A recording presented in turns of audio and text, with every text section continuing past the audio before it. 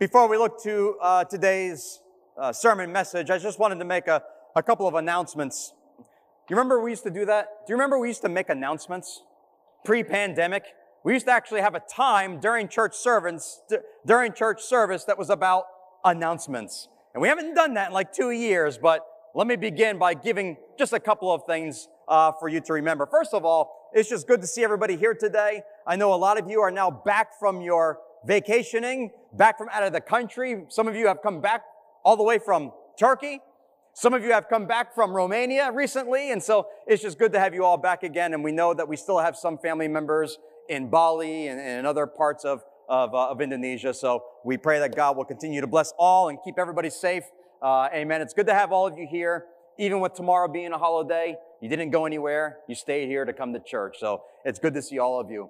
But for one announcement I wanted to make, if you saw on our WhatsApp group page just a couple of days ago, I just made the announcement that we started a brand new Connect group in BSB at Darius and Lana's house. And we had a wonderful time there. Gabriel picked up a guitar and just played for us. Lana led the singing, and we all just spent time talking to each other, looking at God's Word, encouraging each other. And so it was a wonderful time. And I want to say that just to announce to you, if you would like to be part of a Connect group, or you would like to host a Connect group, maybe at your home, then please let me know. Because right now we have one Connect group that meets at my home on Wednesday night. We have a Tuesday night Connect group, usually at Frank's house, and they meet about once a month. And on Friday, we've got 3 now. We've got the Youth Connect, we've got Henry and Jessica's Connect, and we also have Darius and Lana's Connect group. So we want more because we want to spread throughout the city of Semarang. So wherever you are, we want there to be a place for you to go to fellowship with believers, learn together, pray together, fellowship with each other. So if you're interested in being a part of it, something that's already happening, or you want to help us start a new group, please let me know, because we want to do that. Amen? Amen. The other thing that we don't do anymore, when the announcement stopped, so did our taking up of tithes and offering. When was the last time we stopped for a moment and we had the ushers come out and collect tithes and offering? We haven't done that for like 2 years. The pandemic really put a lot of things, put them aside. And we are going to start that again. But for now, I just wanted to let you know that there are available in the back 2 envelopes, green and blue. Okay, both for Alpha Omega International. And you'll notice that one of the envelopes, the green one, says offering. The blue one says tithe. Do you remember the difference between the two? We talked about it last week. Yes? Young man saying, amen, Pastor, I understand it. That's good. So if you have an offering or you have your tithe, how do you give it? Since there's no ushers to collect them, well, you can put it in an envelope, and on your way out, next to Hendrik back there, that's not R2D2, it's a white box to collect any of these envelopes that you have. So in that white box, as you leave or as you come in, if you have an offering or a tithe, put it in the envelope, drop it in the box. You can also drop maybe a prayer request in that box, something that you want us to pray about. We'll certainly gather it from there. Okay, so there are 2 ways to give. Either giving in that white box in the back, or you can go on your phone through the app, and there's a barcode on the back door that you can just scan, and you can electronically transfer something to the church. But let me just say this. If you put something in offering, or you transfer and give an offering, please make sure you let us know what kind of an offering this is, because maybe you want to give toward the missions that we support in India. If that's the case, make sure you mark India on your envelope. Or maybe you want to support something in Kota Lama or some of the other ministries that we have going on now. Make it specific. Where do you want this to go? If you don't put anything there, it just goes into our general fund that we have for the church. So if there is a specific place you want it to go, make sure you either write it on the envelope or include it as a note on your transfer when you send your offering in. Okay? So we have green for offering, blue for tithe, the white box or transfer. But maybe in the next couple of weeks, we're going to start having the taking up of tithes and offering as a part of our worship service like we used to do. All right, I'm done. So let's get into the Word of God. Let's go back into the book of Romans, chapter 4. And just to remind you, chapter 4 is all about Abraham. And Paul is making some wonderful, bringing us to some wonderful truths about the life of Abraham, the life that he lived by faith. And we've been talking about this faith for the last couple of weeks, and we're going to finish this topic today. Let's just go ahead and read it first. Romans chapter 4. We're going to finish the chapter now, beginning at verse 13. All right, so this is like the third part of our sermon series taken from Romans chapter 4. Okay, and if you have that, stand with me, please, if you will. Chapter 4, beginning at verse 13. When we come to for the first time, we see the word promise. Promise is a glorious word when it comes to God. Verse 13, for the promise that he would be the heir of the world was not to Abraham or to his seed through the law, but through the righteousness of faith. For if those who are of the law or are heirs, then faith is made void, and the promise made of no effect. Because the law brings about wrath. For where there is no law, there is no transgression. Therefore it is of faith that it might be according to grace, so that the promise might be made sure to all the seed, not only to those who are of the law, but also to those who are of the faith of Abraham, who is the father of us all. As it is written, I have made you a father of many nations, in the presence of him whom he believed, God, who gives life to the dead, and calls those things which do not exist as though they did, who contrary to hope, in hope believed, so that he became the father of many nations, according to what was spoken. So shall your descendants be. And not being weak in faith, he did not consider his own body already dead since he was about 100 years old, and the deadness of Sarah's womb. He did not waver at the promise of God through unbelief, but was strengthened in faith, giving glory to God and being fully convinced that what he had promised, he was also able to perform. And therefore, it was accounted to him for righteousness. Now, Paul says, it was not written for his sake alone that it was imputed to him, but also for us. It shall be imputed to us who believe in him, who raised up Jesus our Lord from the dead, who was delivered up because of our offenses and was raised because of our justification. Amen. You may be seated. Today's sermon is titled, Abraham's Living Faith. Now, this is the third part of this chapter 4. It's been all about the faith of Abraham. And if you'll remember, the first sermon from chapter 4 was Abraham's saving faith. And we looked at his saving faith, the fact that it was so simple. Abraham believed God. And we saw the fact that it was miraculous, that God justifies sinners. And also that it was a blessed faith. Why? Because Abraham's sins were forgiven and forgotten, just like God does for us.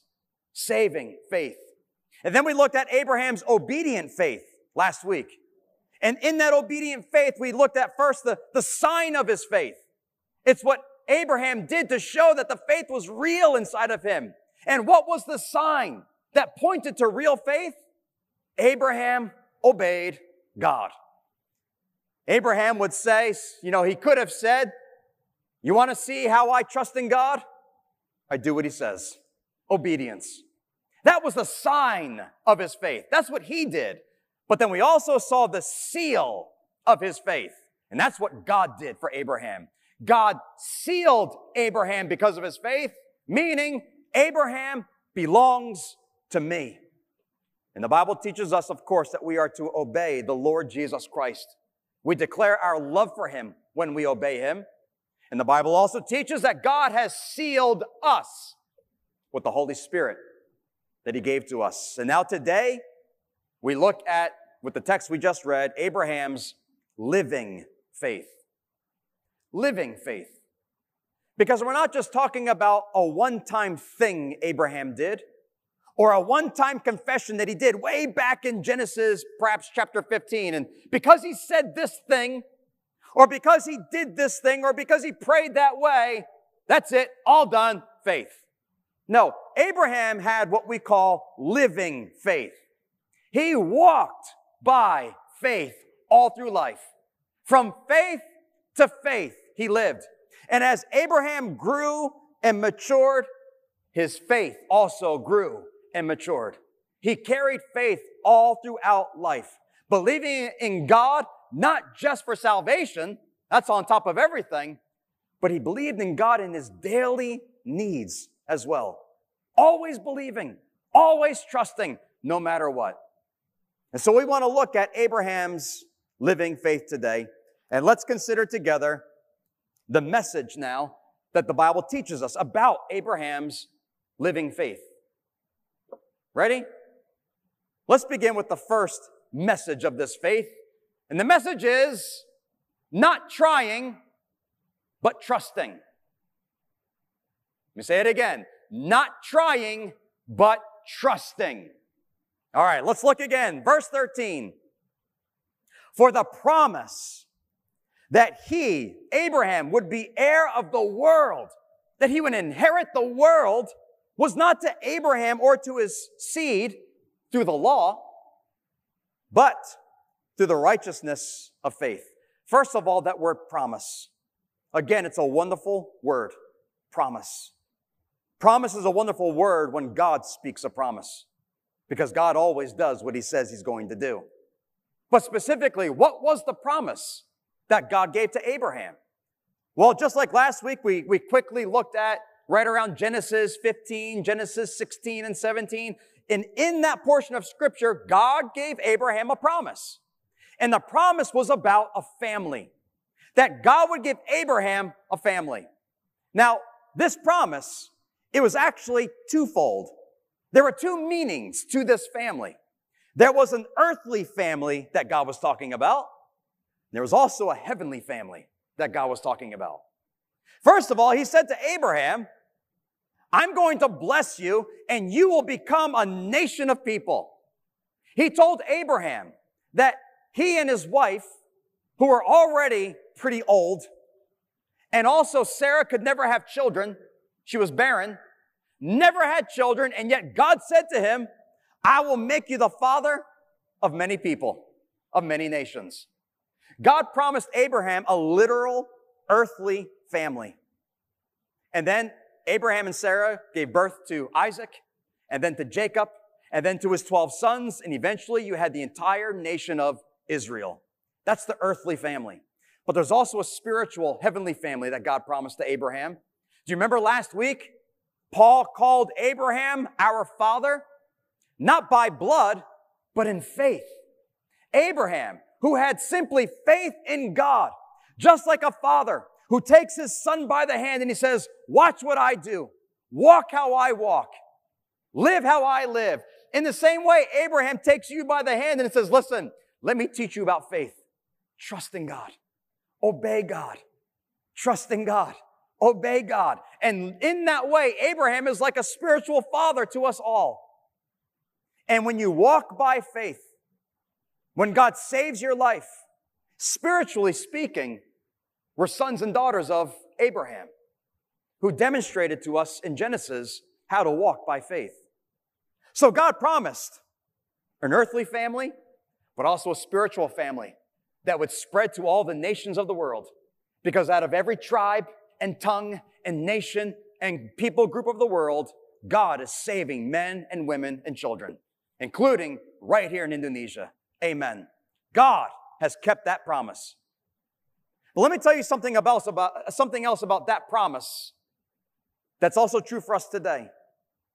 The promise that God gave to Abraham, how would it be accomplished? How would all of that happen? Such a wonderful promise. How would such a promise be accomplished? By God.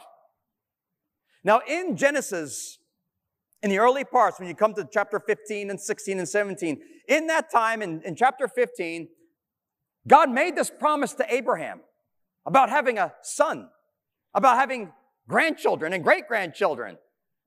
And so at some point, Abraham believed God, but then he said, God, can you show me something? I mean, how can I know that this is going to happen? Can you show me something that I can understand to know for sure you can do this thing that you have said?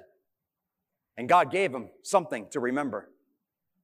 God said, I will make a covenant with you.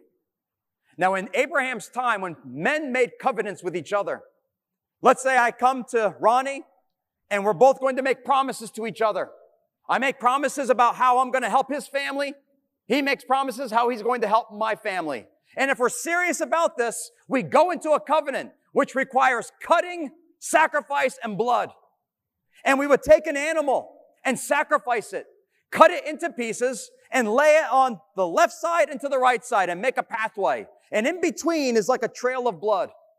And if we are entering into this promise, we both have our obligations. Ronnie and I will pass in between the pieces of sacrifice and in that blood. And as we pass through it together, we announce our promise to each other and what we're going to do to uphold our end. And we'd even also declare that if we don't do what we say, then cut us down like these animals and slaughter us if we don't do what we say. That's an important promise to make, an important covenant.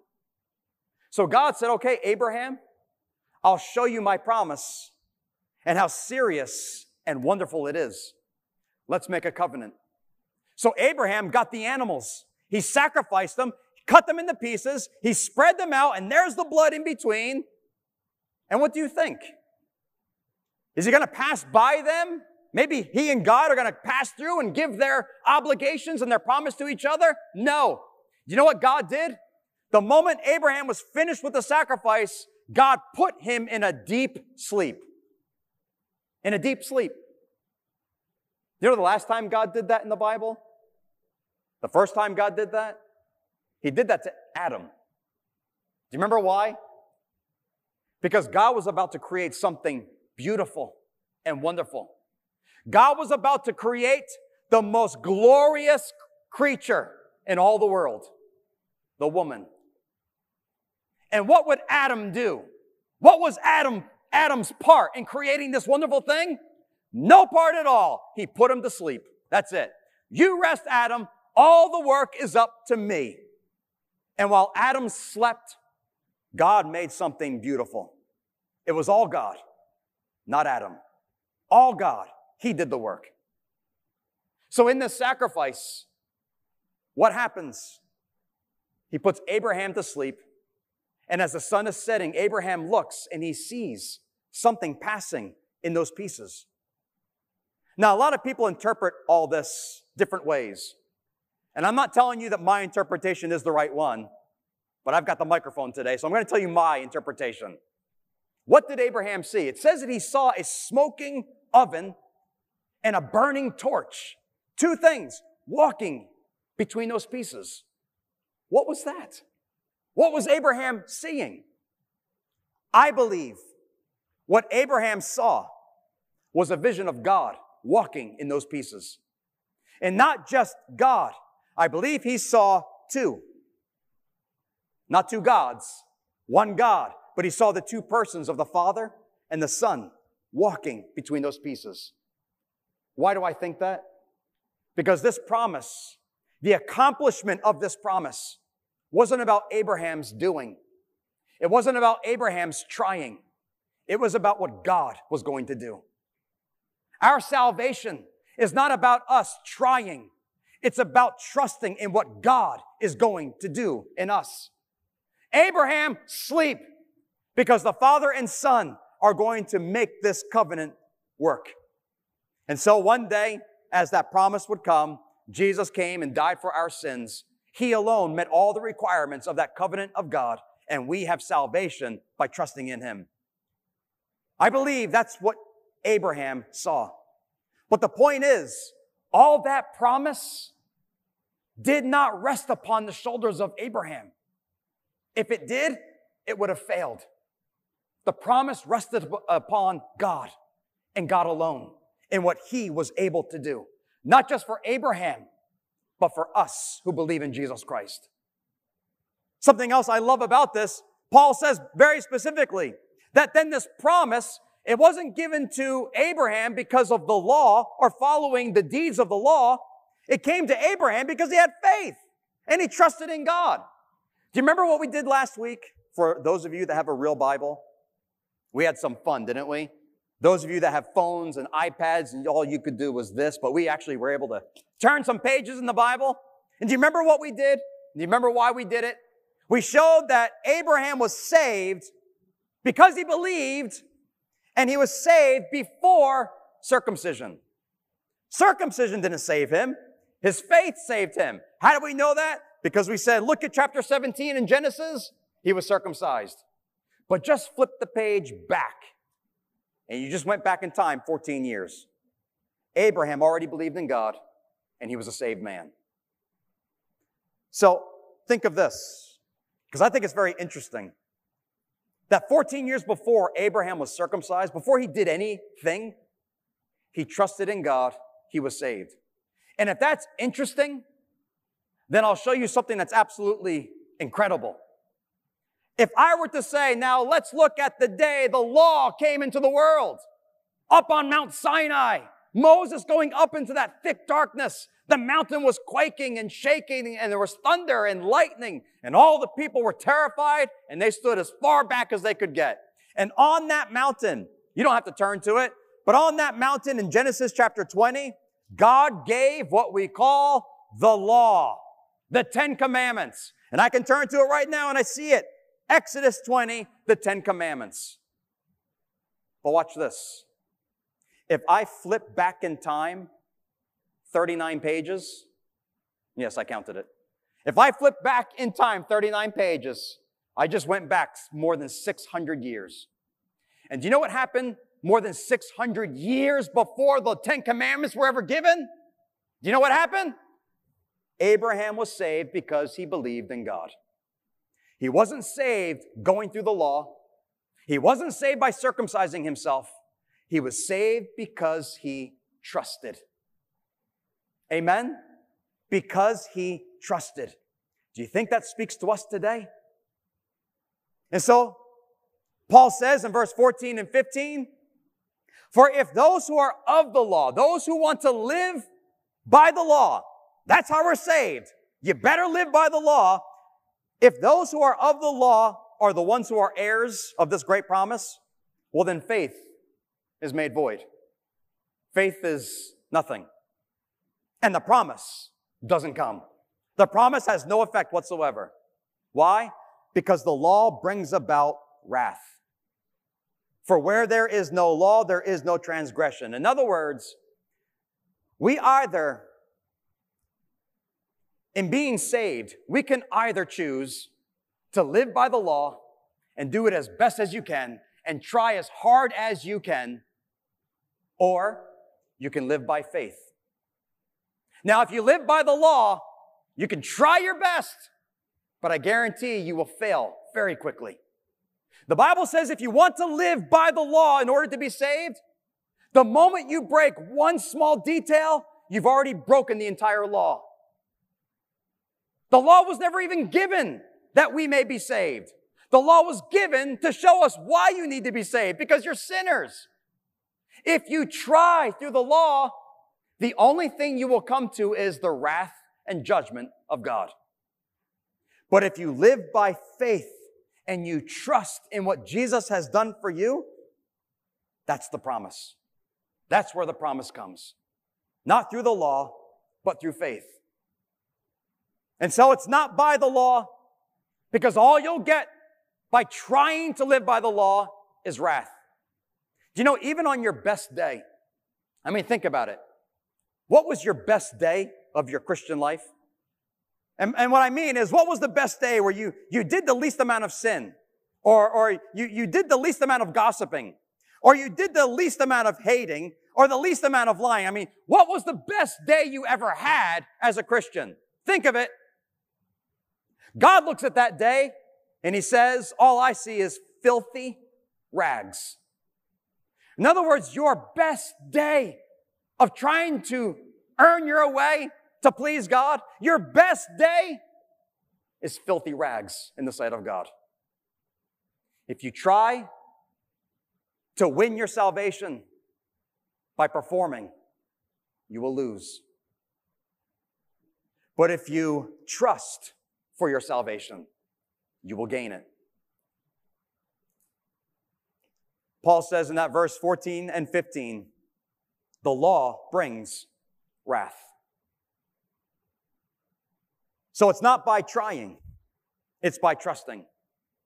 And in the next verse, verse 16, therefore, it is of faith that it might be according to grace, so that the promise might be sure. Oh, those are three wonderful words. Faith, grace, and sure. If you have faith, if God's giving grace, then you can have certainty. You can be sure. The promise might be sure to all the seed, not only to those who are of the law, the Jews, but also all who are of the faith of Abraham. Whether you're Jew or you're Gentile, the point is have faith. Trust in God. And that's the way of Abraham. If we try, then what we receive is according to our works. And all that will get you is wrath and judgment. But if we trust, then what we receive is the grace of God. Something that He does and something that He gives. And He gives it freely. And it brings life forevermore.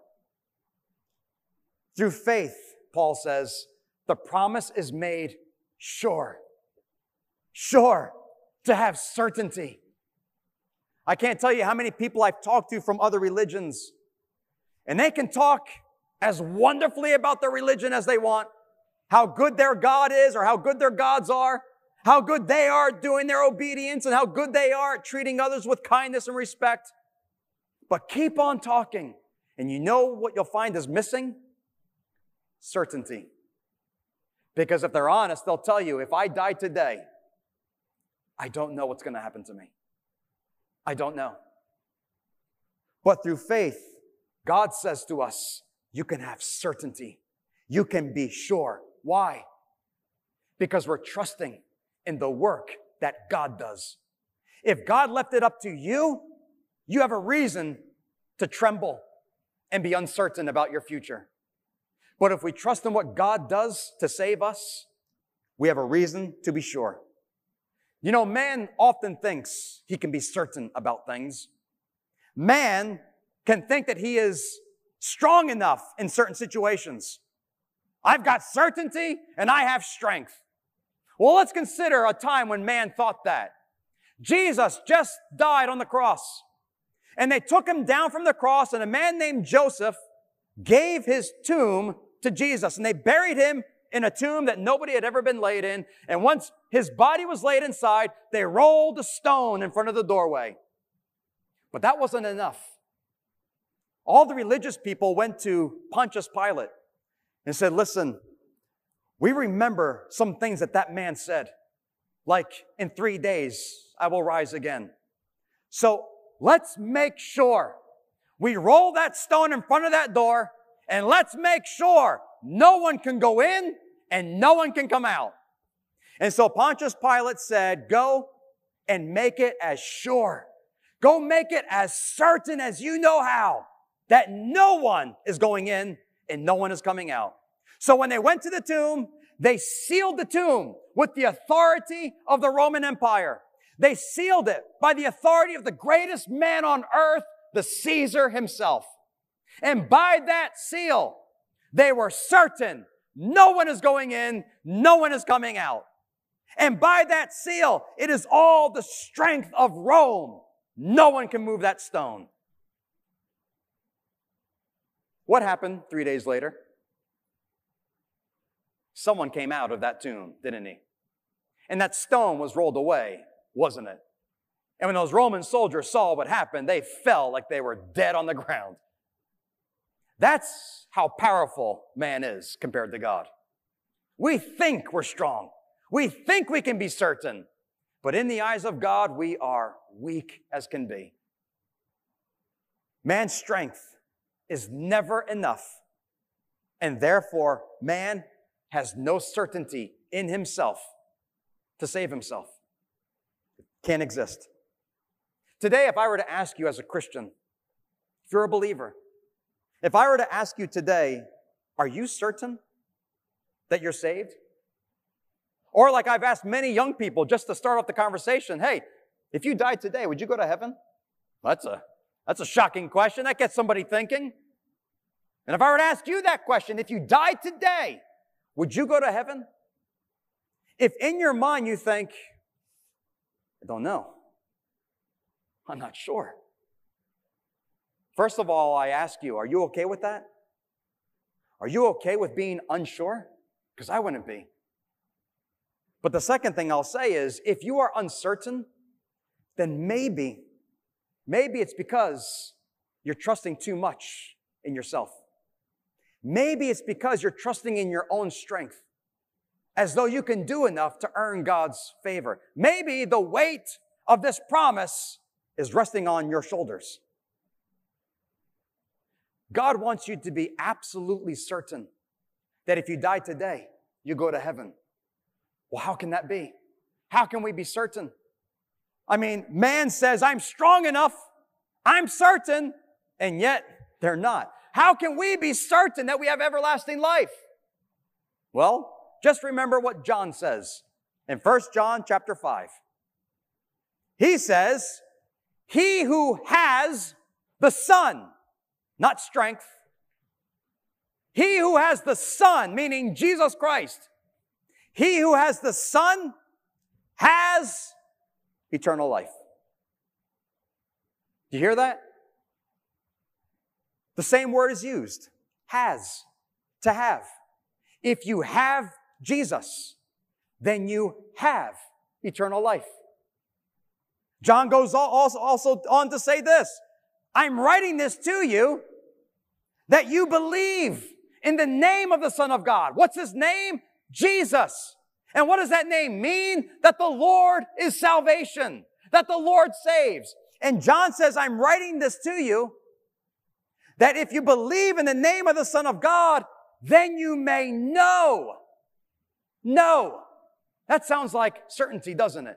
If you know something, you're certain of it. That you may know what? That you have eternal life. That's how it works. Not trying, but trusting. If I have Jesus, I have everlasting life. If I believe and trust in Jesus, then I know that if I were to die today, I will be in the presence of my Lord and Savior forever.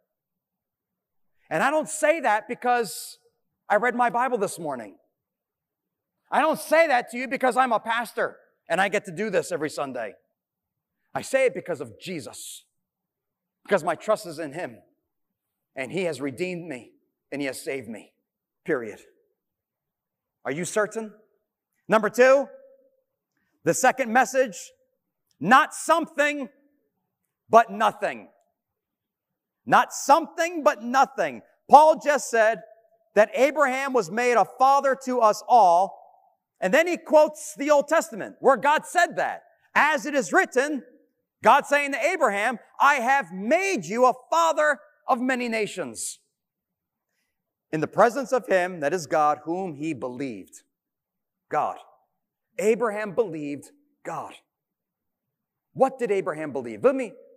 Let's discuss this now about Abraham's belief. Let me show you first what Abraham believed. And let me show you, number 2, how Abraham believed. And number 3, when Abraham believed. First of all, what did Abraham believe? Well, in the next verse, believing in God who gives life to the dead. And I love this. And calls those things which do not exist as though they did. I love that about God. He calls out things that don't even exist as though they actually do. This is what Abraham believed. That God makes something out of nothing. God can take what's not there and make something out of it.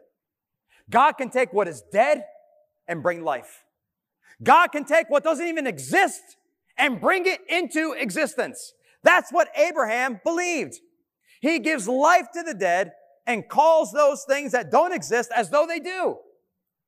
Life to the dead. Do you remember Lazarus, that dead man in the tomb? Dead for 4 days? Jesus goes to that tomb and he calls out the man's name and he says, Lazarus, come forth. And what happened? A dead man came walking out of the tomb. God gave life to the dead man. But let me ask you this. What did that dead man do to get that life in him? What did Lazarus do? He did as much as a dead man can do. Nothing at all. Jesus called his name and a dead man came walking out. Do you think Lazarus went to his friends and say, hey, let me tell you what I did for myself a couple of days ago. I was dead for 4 days and then I got myself out of that tomb. Seriously, Lazarus? No, your name was called by the Son of God and then you came walking out. That great work, that great miracle had nothing to do with Lazarus trying. It had everything to do with God speaking and brought life to the dead. And also creation. As it says that he calls those things that don't exist as though they did. When God said, let there be, he's speaking into nothing. Nothing. There was no light, and then God said, let there be light, and then there it was. There was no sun, moon, stars, galaxy, earth, and yet God called them forth, and there they were. There were no animals, trees, man, and yet God spoke, and there they were. God can bring life to the dead, and God can call out things that don't exist. Like David. I remember David in the Old Testament. When David was a young boy, just a shepherd boy, he wasn't even thought about in his family. He was just out there in the fields watching over the sheep. God looked at that young boy and said, there's a king. Now everybody would have said, what do you mean a king? The little shepherd boy playing his harp with the sheep? That's not a king, that's just a boy. But God called something that didn't even exist yet, King David. And he told Samuel to anoint him. One day Jesus meets Peter. Peter's name was Simon. When Jesus met him, he said, no longer Simon. I'm going to call you Cephas, or Peter, which means a rock. And maybe Peter would have said, wait, I'm no rock, believe me. I've got my ups and downs in life. I'm always moving around. I'm not steady. I'm not sure. I don't think you want to call me by that name, but Jesus said, you shall be called a rock. Why did he say that? Because he knew what he would do in Peter's life. He knew that one day, by his strength, by his working, Peter would become a magnificent rock for the gospel of Jesus Christ. Not because of his own doing, but because of Christ in him. He calls those things that don't even exist as though they did. And what about for Abraham?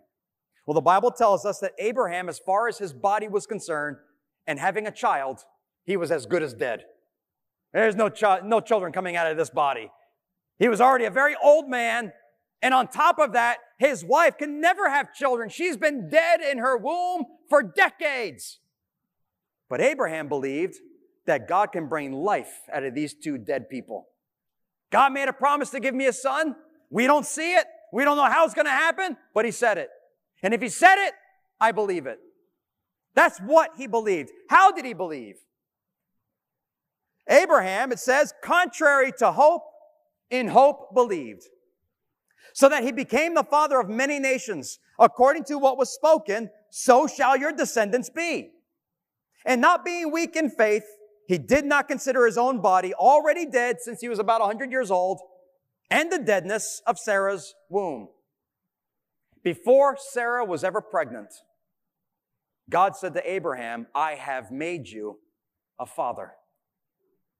Only God can say such things. And only people of faith can believe such things. How did Abraham believe? In that phrase, contrary to hope, in hope believed. What does that mean? What do you mean contrary to hope? Meaning, if you have hope in something, then it probably means that you've got something to work with. For instance, my daughter Yaya is going to be moving to America sometime soon. And right now she's hoping to find a job. Okay? Well, then that must mean there are opportunities to find a job. That must mean she has some qualifications to work for somebody. You know what I mean? So if we hope in something, it's because we're building upon something we know. But what if there are no opportunities of employment? What if nobody is hiring? What kind of hope is there? None. For Abraham, looking at himself, dead already and having children, what hope is there in Abraham? None. What hope is there in Sarah, who has been unable to have children for decades and decades? In her strength, what hope is there? None. So contrary to hope means in their own strength, in themselves, there is no hope. They can't do anything about it. And yet, in hope, he believed. Why? Because he did not look upon their deadness.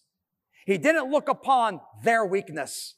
He looked upon God and God's strength and God's promise, God's power, God's word. And that's where Abraham's hope was. Now he has something to build upon forever and ever. That's how he believed. Always hoping in God, not in himself. When did Abraham believe? When? In verse 20 and 22, it says, he did not waver at the promise of God through unbelief, but was strengthened in faith, giving glory to God, being fully convinced that what he had promised, he was also able to perform. And therefore, it was accounted to him for righteousness. Well, the question is, strengthened in faith? When did that happen? Giving glory to God? When? Being fully convinced? When did that happen? And I'll give you a hint. In the verses that just came before this, Paul is talking about all this great faith in Abraham when he was about 100 years old. That's key. Because you know what we find when we read the story in Genesis of how this all happened? God gave Abraham the promise. And Abraham was about 86 years old. God gave the promise of a son.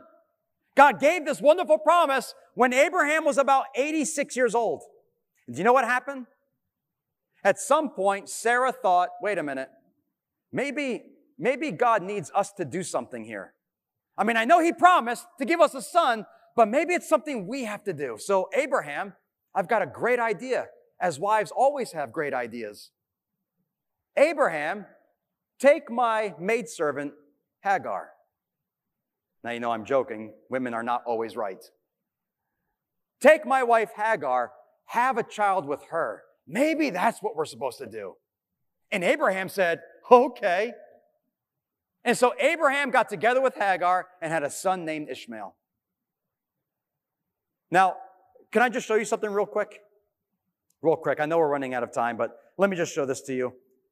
Again, I hope you have a Bible, because it'll make better sense if you do. But if you don't, it's okay. But turn with me real quick to just Genesis chapter 16.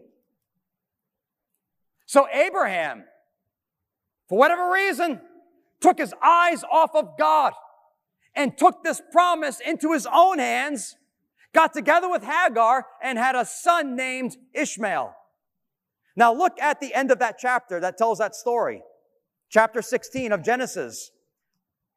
The last verse of Genesis 16, verse 16, Abraham was 86 years old when Hagar bore Ishmael to Abram. 86 years old when that little boy was born. Now look into the next chapter, the very first verse. When Abraham was 99 years old. You see what just happened? The Bible says he had a son named Ishmael at the age of 86. And the very next verse that comes is when he was 99. We just went from age 86 to 99 in one breath. And in all that time, there's no word of God coming to Abraham. There's no special thing Abraham did for the Lord. No special sign of obedience. There was no communication, no communion. Doesn't say that Abraham was fasting for 40 days and 40 nights. Doesn't say that Abraham fell on his face and repented and confessed his sin. There's just silence. Nothing is happening for 14 long years or 13 long years. Silence. And maybe in that silence, Abraham thought what we all think from time to time. I failed God. I disobeyed God. I did it again. Surely He's done with me. Surely He doesn't love me. Surely He will not speak to me again. Surely I have ruined this promise. I am no longer saved. I'm out of the family of God. I am done. Maybe Abraham said that during those long 13 or 14 years of silence. But look what it says in that verse 1. When Abraham was 99 years old, the Lord appeared to Abraham. Not Abraham one day went up to the mountain, slayed the sacrifice, called upon God, fasted. No. The Lord appeared to Abraham. The Lord appeared to Abraham and said to him, I am Almighty God. Walk before me and be blameless. And I will make my covenant between me and you and will multiply you exceedingly. And then Abraham did the only thing he could do. Fell on his face in the worship of God. So let's just ask these questions again. When was his faith strengthened? When the Lord appeared to Abraham. When did Abraham give glory to God? When Abraham fell on his face before God. When was he fully convinced that what God said He will do before Ishmael? No. After he did the sin with Hagar and had Ishmael. After that 14 long years of silence, then when God came, now Abraham is fully convinced, God, what you say, you will do. What you promise, you will perform. And God says, now that's the faith I'm looking for. That's the faith that saves. That was Abraham. That's what happened to him. This is why Abraham's faith was strengthened. It's why he gave glory to God. It's why he was now fully convinced, because God came to Abraham. There are so many times that we feel like we have messed up so much, and we are so far away from God that it's just too far. But you know what? If there are 1,000 steps between you and God, do you know God will run those 1,000 steps to come back to you? Abraham, he messed up badly. But he didn't lose that promise with God. And God so graciously, so wonderfully came to Abraham. You know, we all have Ishmaels. Every one of us have Ishmaels running around somewhere. And I don't mean real kids. Spiritual Ishmaels, because we often sin. We often disobey God, and then we pay horrible consequences. There are Ishmaels all over the world. We've all done things we shouldn't have done. But then one day, God appears. One day, the Lord speaks. And maybe for some of you, that day is today. God says, His own words, behold, I make all things new. And maybe some of you need that today. Last, let me close with this. Number 3. The last message from this, not one, but all. Not one, but all. Verse 23 and 25. Now it was not written for his sake alone that it was imputed to him, that righteousness was imputed to Abraham, but also for us. It shall be imputed to us who believe in him, who raised up Jesus our Lord from the dead, who was delivered up because of our offenses and was raised because of our justification. What was true for Abraham is to be true for us. This whole story, this whole example that Paul is giving in chapter 4, this isn't just about looking at Abraham and seeing what God did. He's talking about it because this is what God does for you. This is the faith that God wants in your life. This is what God wants to teach you about trusting and not trying, about making all things new, that God can take what is horrible and dead and worthless in your life and creating something brand new out of it. This is not just to talk about Abraham thousands of years ago. It's about all of us who believe in Jesus. And Abraham believed. And Paul says if we believe like that, if we trust like that in the God who sent His Son to die for our sin, the God who not only sent His Son, but when the Son came into the world, He took upon Himself our sin, and He died in our place that we may be forgiven. Jesus took upon Himself all of God's wrath and judgment. Indeed, He was that sacrifice. And then He rose again, and Paul says, if you believe in that death and in that resurrection of the Lord Jesus Christ, you're saved. You have salvation. And believing today, and I'll close with this, I think that Abraham is not only an example to us about believing for salvation. Yes, it's that, and most importantly, that's what Paul is teaching. But I also believe Abraham is an example about how to live just believing in God. Just believing in God. And I don't know about you, but I believe as a church, this church, we need to get back to believing God again. We need to believe in God in all things of life. Not just in salvation, that is the most important thing, but in everything, in every walk of life. Believe in God, just as Abraham did. Believe in God. Are you discouraged today? Believe that God can give you hope. Believe that God can comfort you. Are you sick in body today? Believe that God can heal you. Believe that God can bring life to a hopeless situation. Believe in God. Is your marriage in trouble? Is your relationship with your children in trouble? Believe in God who can restore relationships. Even in our financial struggles, which I'm sure we've all gone through these past couple of years, even in those things, even in our job or our career, what it is we have to do to work to provide for our family, believe in God. Whatever your struggle is today, believe.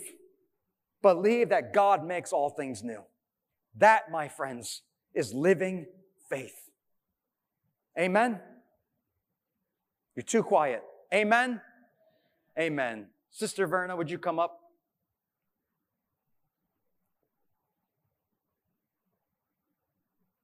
So now we've seen from Romans 4, we've seen Abraham's faith and how it's a wonderful example to us. That saving faith, that obedient faith, and that living faith. Of all the things I could ask you right now, sort of to prompt your thoughts, to prompt your spirit, to prompt your heart to respond to the Lord,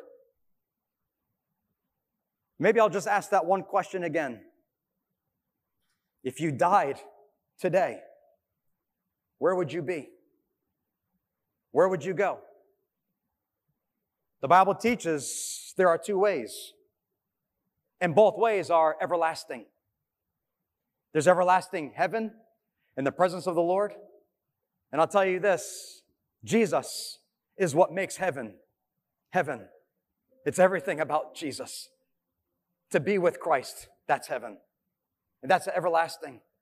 Or it is everlasting judgment in fire. The Bible teaches that there's a Hades right now in the middle of the earth where the wicked who die go. And one day those wicked dead will be raised to life again, only to be judged finally and sent into what's called hell or the lake of fire. If you died today, just like the rich man in the Bible, he died and then he opened his eyes and he was in hellfire. If you died today and then you opened your eyes, where would you be? and what would you see?